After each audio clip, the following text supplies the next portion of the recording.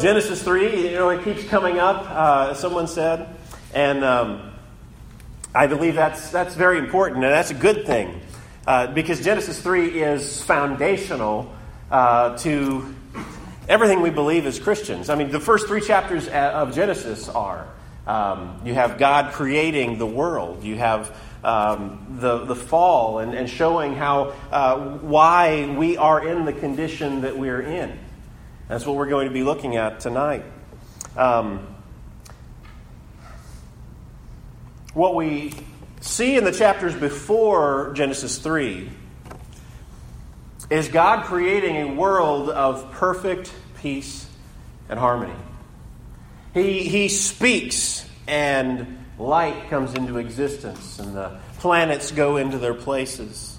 He speaks and the water and the land divide, and he calls the land, or he calls the dry ground land, and he calls the water the seas.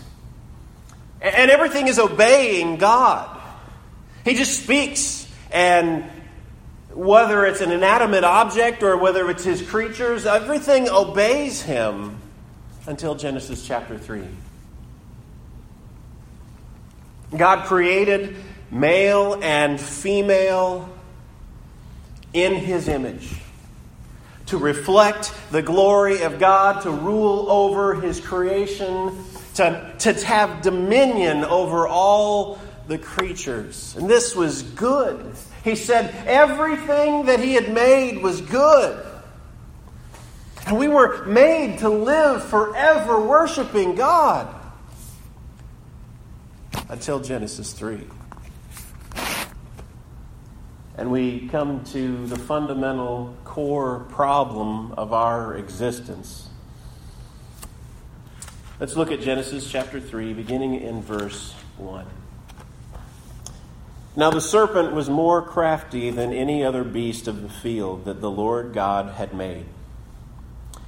He said to the woman, "Did God actually say, 'You shall not eat of the tree in the garden'?" And the woman said to the serpent, "We may eat of the fruits of the tree in the garden. But God said, 'You shall not eat of the fruit of the tree that is in the midst of the garden, neither shall you touch it, lest you die.' But the serpent said to the woman, 'You shall not surely die. For God knows that when you eat it, your eyes will be opened. You will be like God, knowing good and evil.' So when the woman saw that the tree was good for food, and that it was a delight to the eyes, and that the tree was to be desired to make one wise, she took of its fruit and ate. And she also gave some to her husband who was with her, and he ate. Then the eyes of both were opened, and they knew that they were naked. And they sewed fig leaves together to make themselves loincloths. And they heard the sound of the Lord walking in the garden in the cool of the day. And the man and his wife hid themselves from the presence of the Lord among the trees of the garden. But the Lord called to the man and said to him, 'Where are you?' And he said, 'I have heard the sound of you in the garden, and I was afraid, because I was naked, and I hid myself.' He said, 'Who told you you were naked? Have you eaten of the tree of which I commanded you not to eat?' The man said, 'The woman who you gave me, she gave me the fruit of the tree, and I ate.' Then the Lord said to the woman, 'What is it that you have done?' The woman said, 'The serpent deceived me, and I ate it.' Then the Lord said to the serpent, 'Because you have done this, cursed are you above all livestock, and above all the beasts of the field. On your belly you shall go, and dust you shall eat all the days of your life. I will put enmity between you and the woman, and between your offspring and her offspring. He shall bruise your head, and you shall bruise his heel.' To the woman he said, 'I will surely multiply your pain in childbearing. In pain you will bring forth children. Your desires shall be contrary to your husband, but he shall rule over you. And to Adam he said, because you have listened to the voice of your wife, and have eaten of the tree of which I commanded you, you shall not eat of it. Cursed is the ground because of you. In pain you shall eat of it all the days of your life. Thorns and thistles it shall bring forth for you, and you shall eat the plants of the field. By the sweat of your face you shall eat bread. You shall return to the ground, for out of it you were taken, for you are dust, and to dust you shall return. The man called his wife Eve, because she was the mother of all the living. The Lord God made for Adam and for his wife garments of skins and clothed them. Then the Lord said, behold, the man has become like one of us, knowing good and evil. Now, lest he reach out his hand and take also of the tree of life and eat and live forever, therefore the Lord sent him out of the Garden of Eden to work the ground from which he was taken.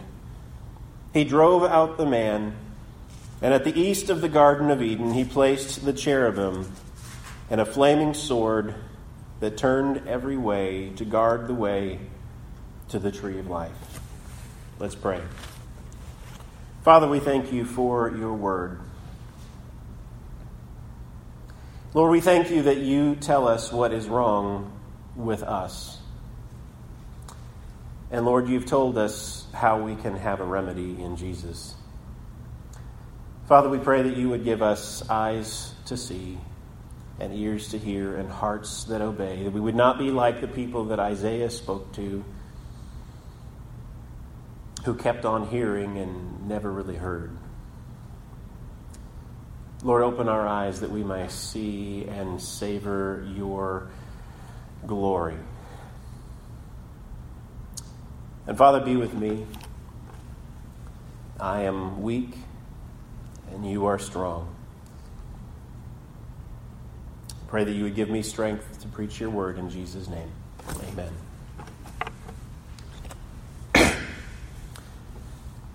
So God made everything perfect.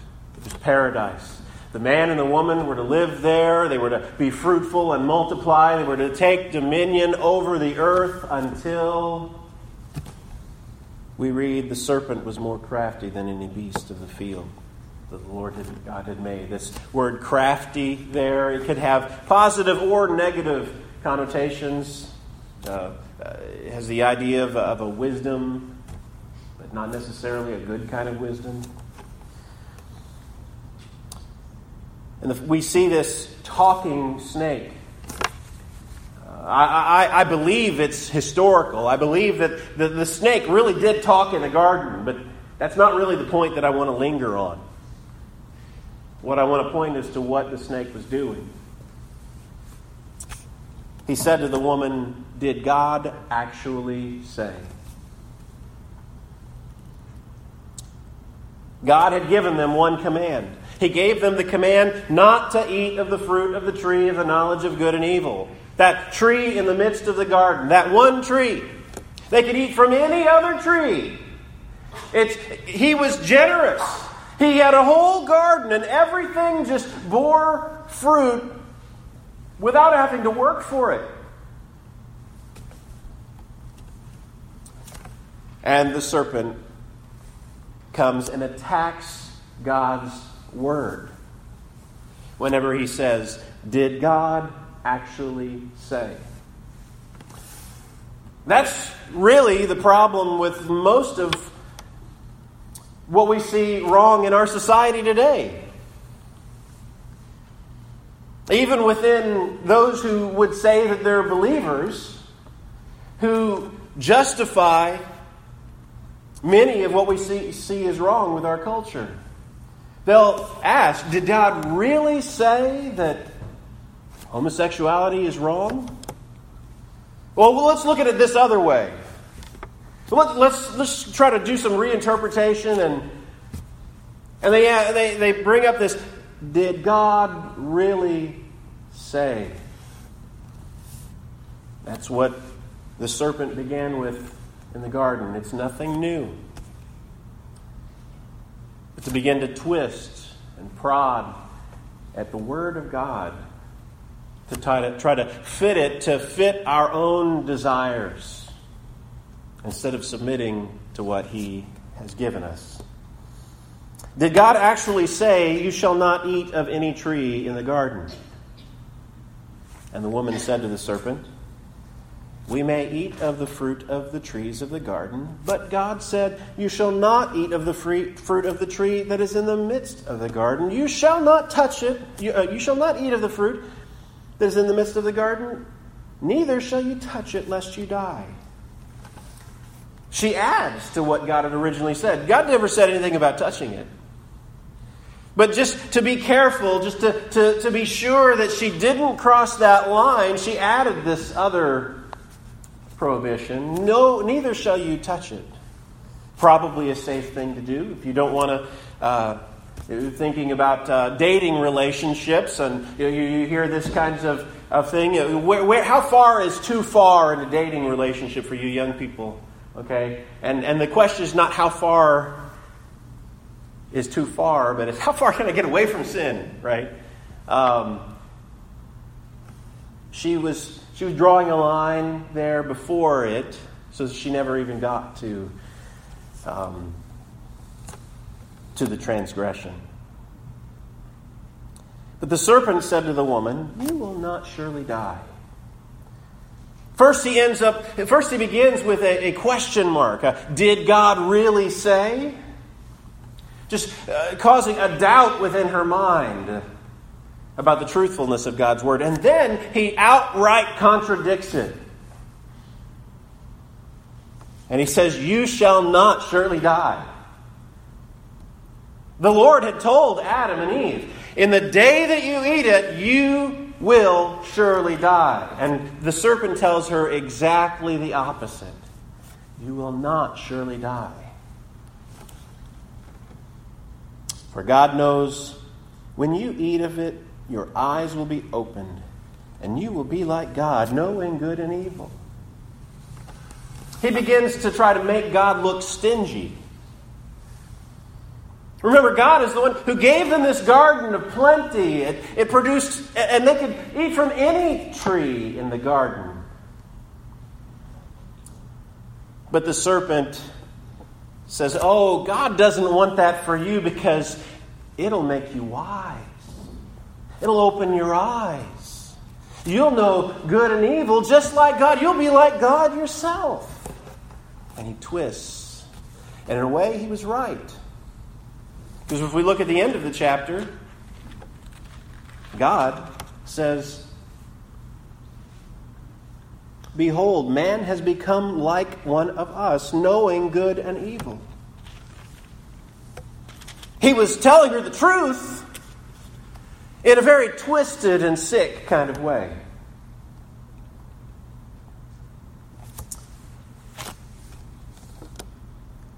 So the woman, when she saw that the tree was good for food and that it was a delight to the eyes and that the tree was to be desired to make one wise, she took the fruit and ate it. She went from trying to run away from sin, trying to put things in the way so that she didn't cross over, to kind of questioning God, to listening to other voices other than the voice of God.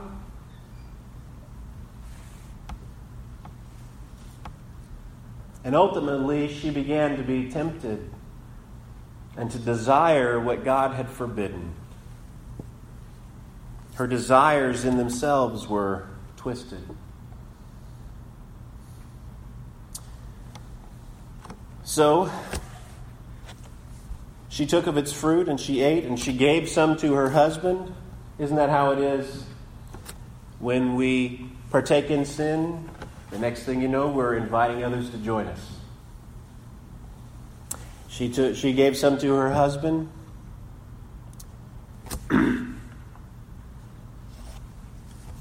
Then the eyes of both were opened.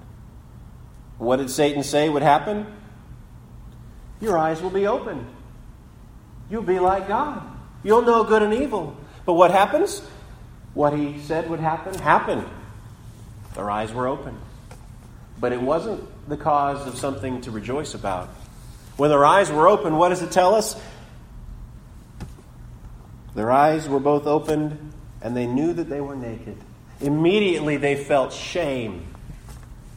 They were ashamed of what they'd done. They knew their nakedness. Before they were naked, they had no clothing, and they felt no shame at all. It was man and wife together.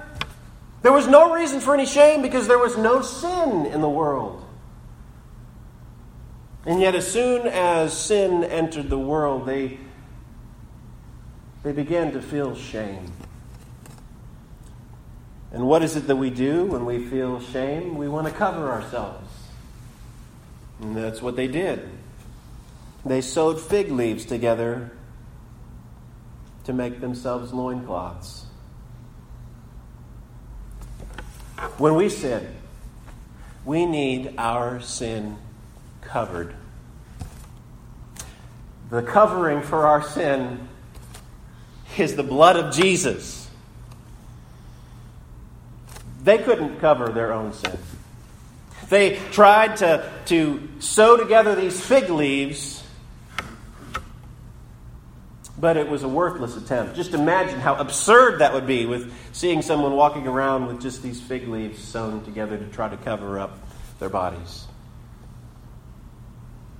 And that's what we do whenever we try to cover our own sin with our own good works. We try to be a good person. We try to clean up. We put on a mask. And we try to look good in front of other people. We try to maybe give to charity.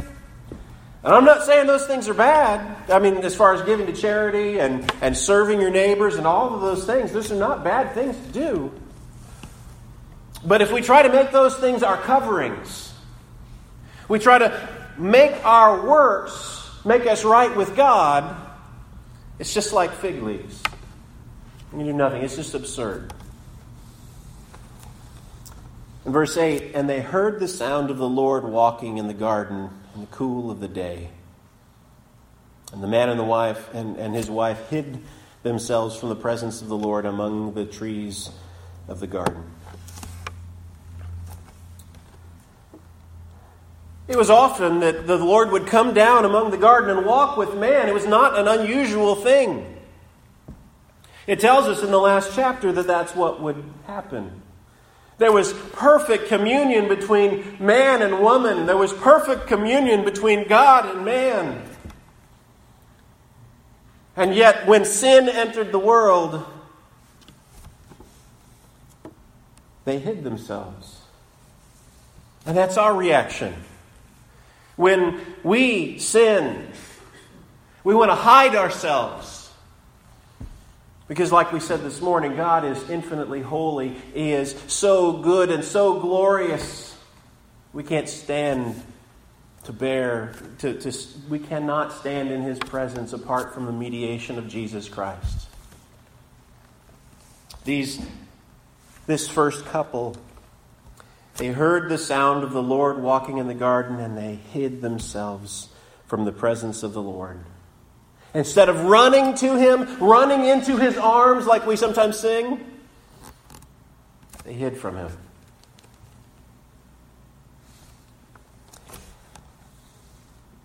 But the Lord called the man and said to him, "Where are you?" It's interesting. God asks Adam a question, as if God didn't already know. God is omniscient. He is perfect in all of His knowledge. He knows all things. He knew this was going to happen even before He created Adam. And yet He asks, "Where are you, Adam?" Of course, I know you've probably heard this before, but God wasn't asking Adam where he was in order for God to know, but so that Adam would take stock and realize where he was. We need somebody to ask us that. Wait a minute. Look at your life. Look at where you are. Where are you? The way sin brings us into certain situations in our life. We have to take stock and ask ourselves, where have I gone? Or where have I fell from? When I used to enjoy the fellowship of God, and now I seem to have gone so far away. We need to hear that. Where are you? If you're apart from Christ right now, hear these words. If you've not trusted in Jesus, hear these words. Where are you? God is asking, where are you?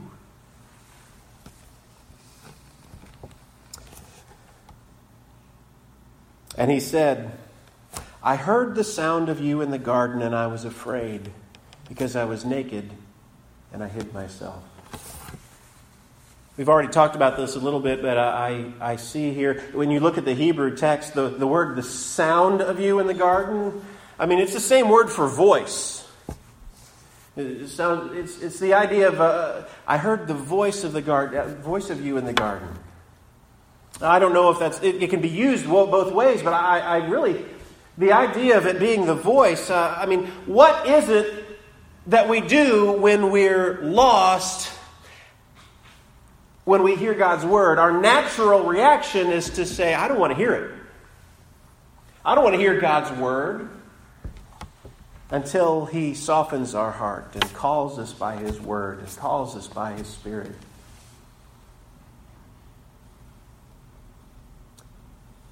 I heard the sound of you in the garden, and I was afraid because I was naked and hid myself.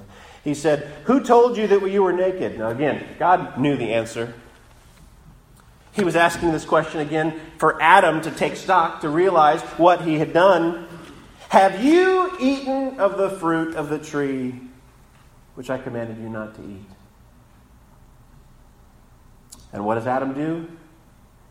He plays the blame game. It was the woman. It was the woman. He shifts the blame. Isn't that always what we do too? And he comes to the woman, asks her the same thing. It was the serpent. He deceived me. He tricked me. One in the Hebrew dictionary it says beguiled me.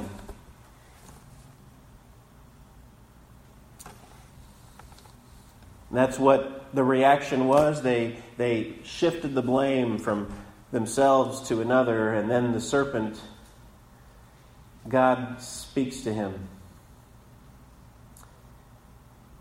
That was the fall.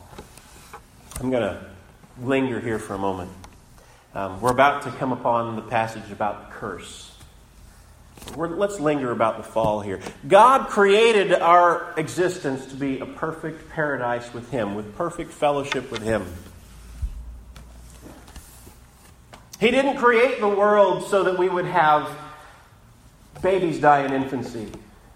He didn't create the world so that we would have natural disasters, tornadoes, hurricanes, fires. He didn't create the world so that we would have cancer and all of those things.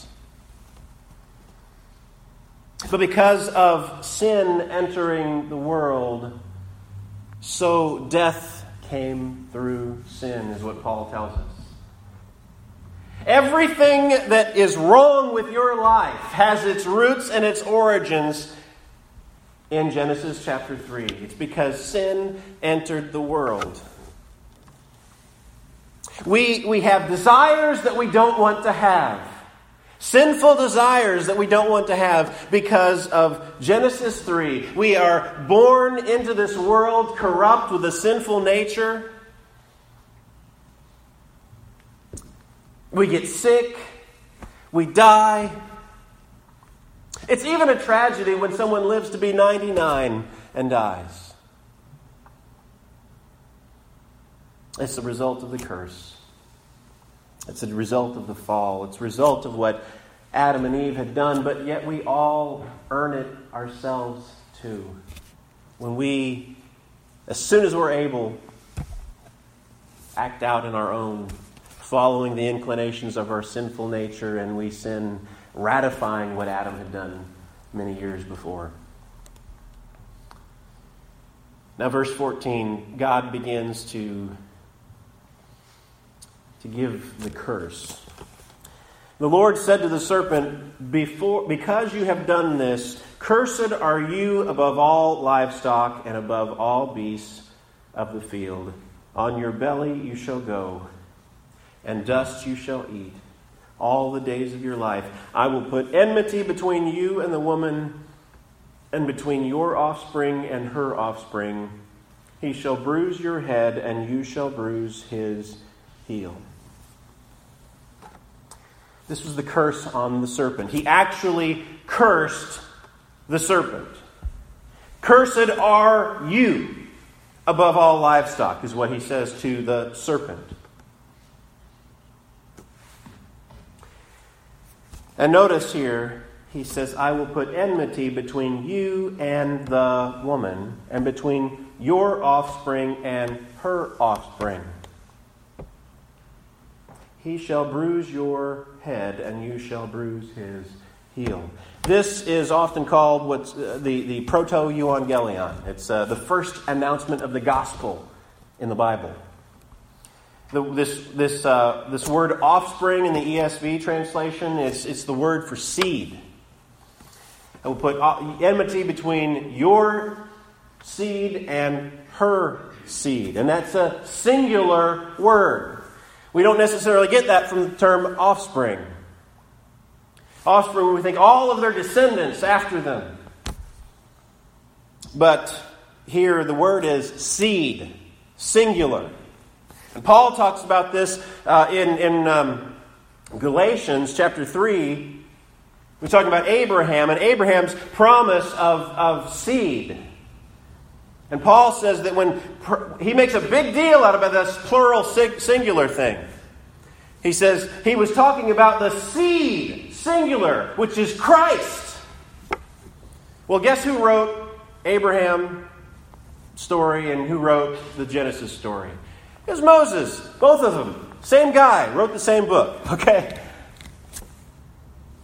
There's a theme that runs throughout Genesis and throughout all the first 5 books of the Bible of the seed of the woman that would come and crush the serpent's head. The seed of the woman and the seed of the serpent that would come one day. He promises that one day, he shall bruise your head. Sometimes people say crush, and I think that's probably, it can mean both things, and I think that's probably the best way to crush the serpent's head. And you shall bruise his heel. And Jesus took the pain of the cross upon himself. We're going to come back to this. But right now we're going to look at the woman. To the woman he said, I will surely multiply your pain in childbearing. In pain you shall bring forth children. Your desire shall be contrary to your husband, but he shall rule over you. I want to notice first, what did he say to the serpent? He said, cursed are you. Does he say that to the woman? No. He does not say that the woman is cursed. He says, I will multiply your pain in childbirth. Now, they had already been given the command, be fruitful and multiply. So childbirth was already a part of God's original good design. But what the curse does, and by curse I'm using that generally, he didn't use the word curse when talking to the woman, is it increases the pain, increases the toil. It makes what should have been a beautiful, wonderful celebration into something that is painful, sometimes deadly. And he says, your desires shall be contrary to your husband, and he shall rule over you. And I don't want to be offensive or anything like that, but I think what we see here is there's going to be conflict between the genders. There's going to be conflict between male and female, between husband and wife. There'll be fighting and bickering. And maybe the sin that women might be prone to, I'm not saying that necessarily every woman is like this, but the sin that women might be prone to is to try to supplant her husband's authority. To try to be maybe a bossy wife. I'm not trying to say that's what everybody's like. I'm just saying that seems to be what your desire will be for your husband. But he shall rule over you. On the same side, the man. This is not saying it's a good thing that he's going to overcome her. No, he's going to be ruling like a slave driver. He's going to be abusive. Where there should have been perfect harmony between a husband and wife, because of the fall, we have a distortion in our relationships that causes women to do things that was not a part of God's original plan for the family, and it causes men to be abusive.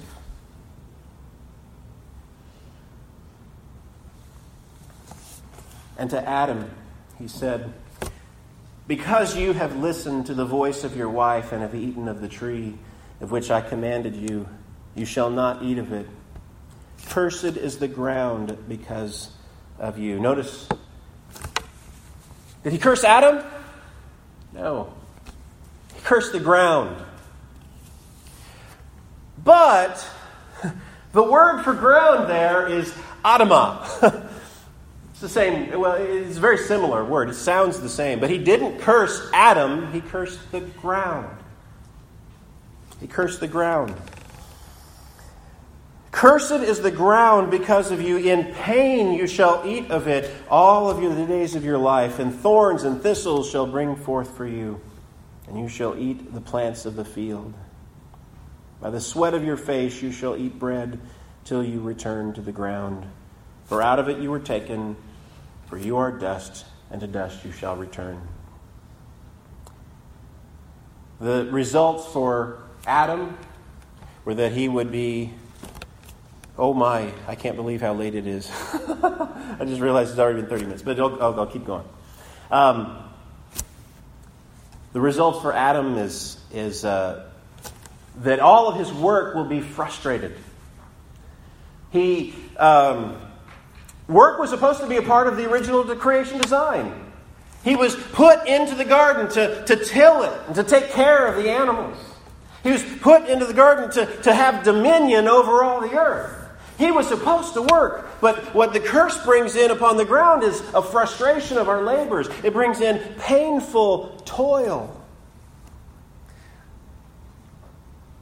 And we no longer can just get up and work for the joy of it, but we want to hit the snooze button 16 times before we finally get up. I'm talking about me.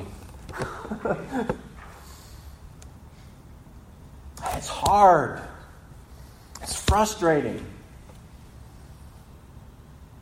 It's not how God designed it to be. And then it says, till you return to the ground, for out of it you were taken, for you are dust, and to dust you shall return. The consequence of the fall is we die.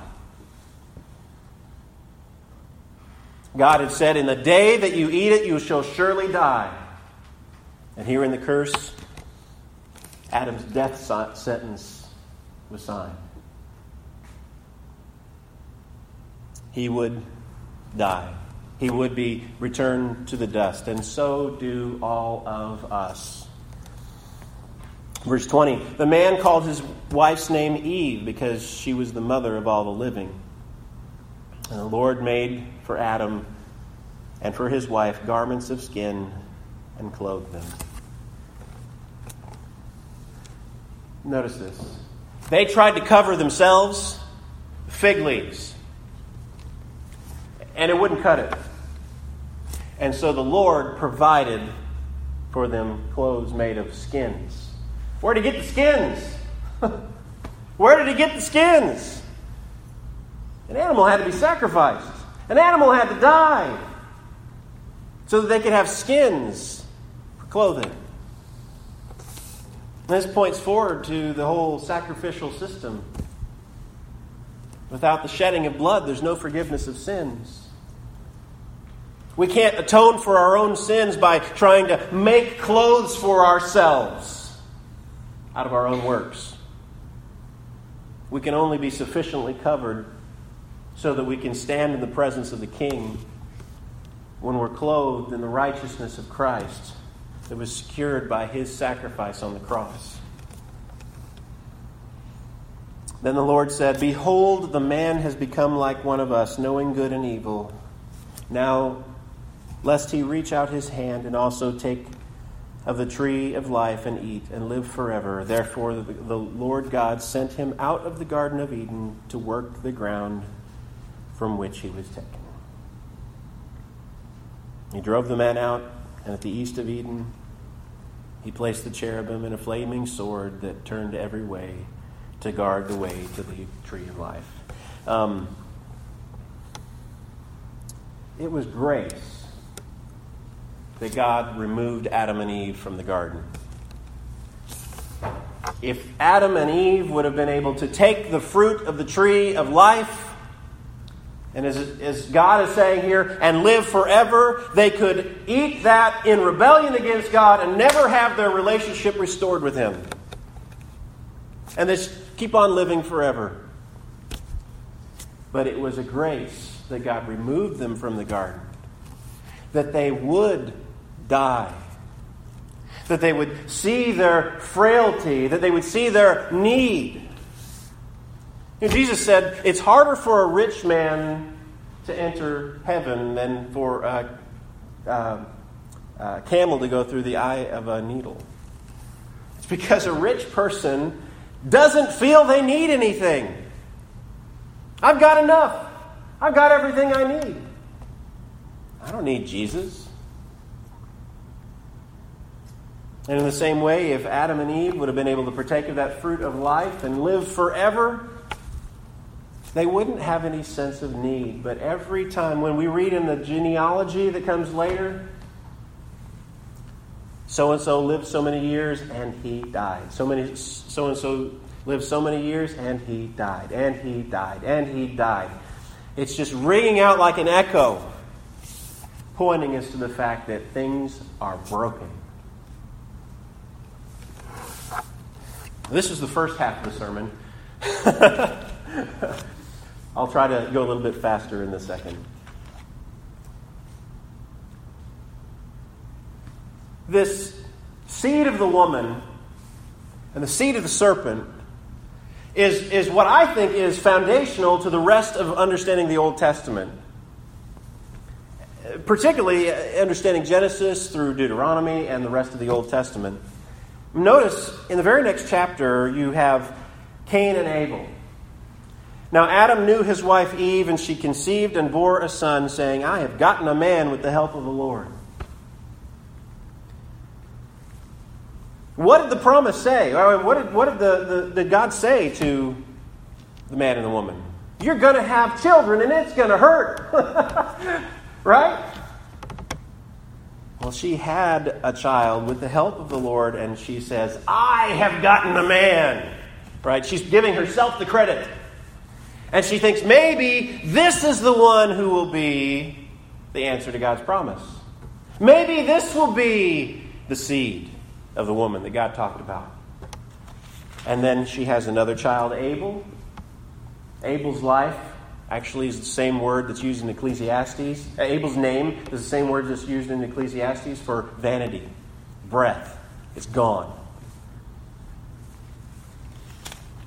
Cain and Abel, we know the story. Cain kills his brother Abel. Now what? God just promised there's going to be a descendant of mine who's going to come and crush the serpent's head. One of them's a murderer and the other one's dead. What are you going to do, God? And then at the end of chapter 4 we read, and Adam knew his wife again, And she bore a son and called his name Seth, for she said, God has appointed another offspring instead of Abel, a seed. You follow and you trace this line. You look ahead to the story of Noah. And in the genealogy, it tells us in verse 28 of chapter 5, when Lamech had lived 182 years, he fathered a son and called his name Noah, saying, out of the ground that the Lord has cursed, this one shall bring us from relief from our work and from the painful toil of our hands. You hear the echoes of the curse there? What was God's curse on the ground? We're going to have painful toil in our labors. And Lamech was looking forward to his son, saying, this one is going to bring us rest from the curse.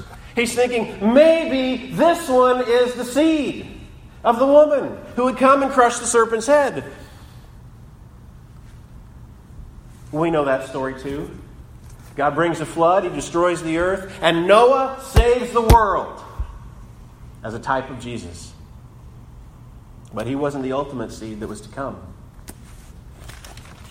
And then we go forward a little bit to Genesis chapter 12, and God promises a man named Abraham, to your offspring, to your seed, I will give this land.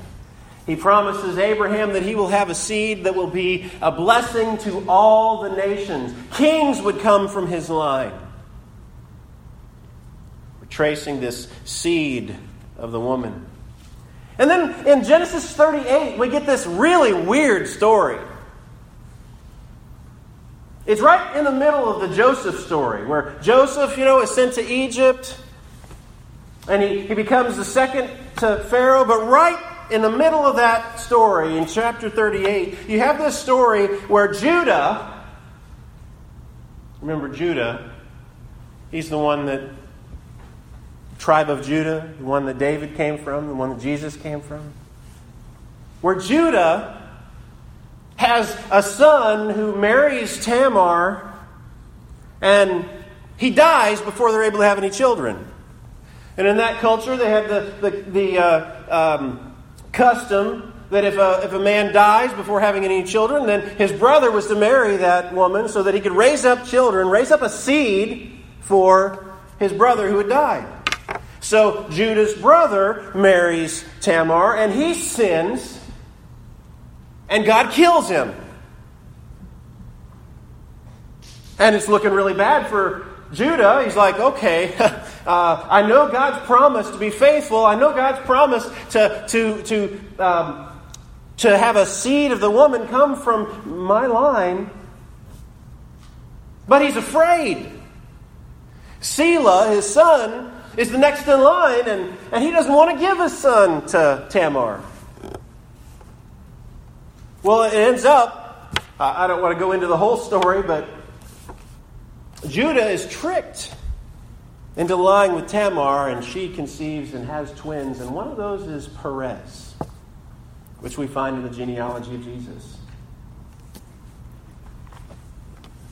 And then later, in the book of Ruth, now these are the generations of Perez. Perez fathered Hezron. Hezron fathered Ram. Ram fathered Amminadab. Amminadab fathered Nahshon. Nahshon fathered Salmon. Salmon fathered Boaz. Boaz fathered Obed. And Obed fathered Jesse. And Jesse fathered David. Fast forward to 2 Samuel chapter 7. God makes a covenant with David, and he promises, when your days are old, when your days are fulfilled and you lie down with your fathers, I will raise up your seed after you, who shall come from your body, and I will establish his kingdom. He shall build a house for my name, and I will establish the throne of his kingdom forever. I will be to him a father, and he shall be to me a son. A few verses later, and the house and your kingdom shall be made sure forever. Your throne shall be established forever. In accordance with all these words and in accordance with all this vision, Nathan spoke to David. So when Isaiah comes preaching God's going to come and destroy y'all, the question that's hanging is, how is God going to be faithful to His promise? And God is faithful. We talked about that this morning. He saved a remnant. We read in the prophets all about a branch of David, a root of Jesse. All talking about the same person that was the seed of the woman who would crush the serpent's head. And then the New Testament begins in Matthew, the book of the genealogy of Jesus Christ, the son of David, the son of Abraham. I won't read the whole genealogy.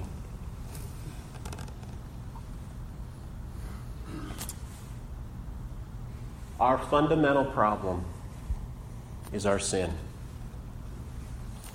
And it all started back in a garden when God's word was not trusted, when God's word was challenged, when His word was attacked. And sin entered in. And we live in a very messed up world. A world where we can't agree on anything. You get on your social media and just tell me about it. We are so divided. Well, it's part of the curse. Relationships are going to be distorted. Between man and woman, between everybody. It's all part of the curse. Tonight we looked at our problem and we looked at the promise that the seed of the woman was coming to save us all.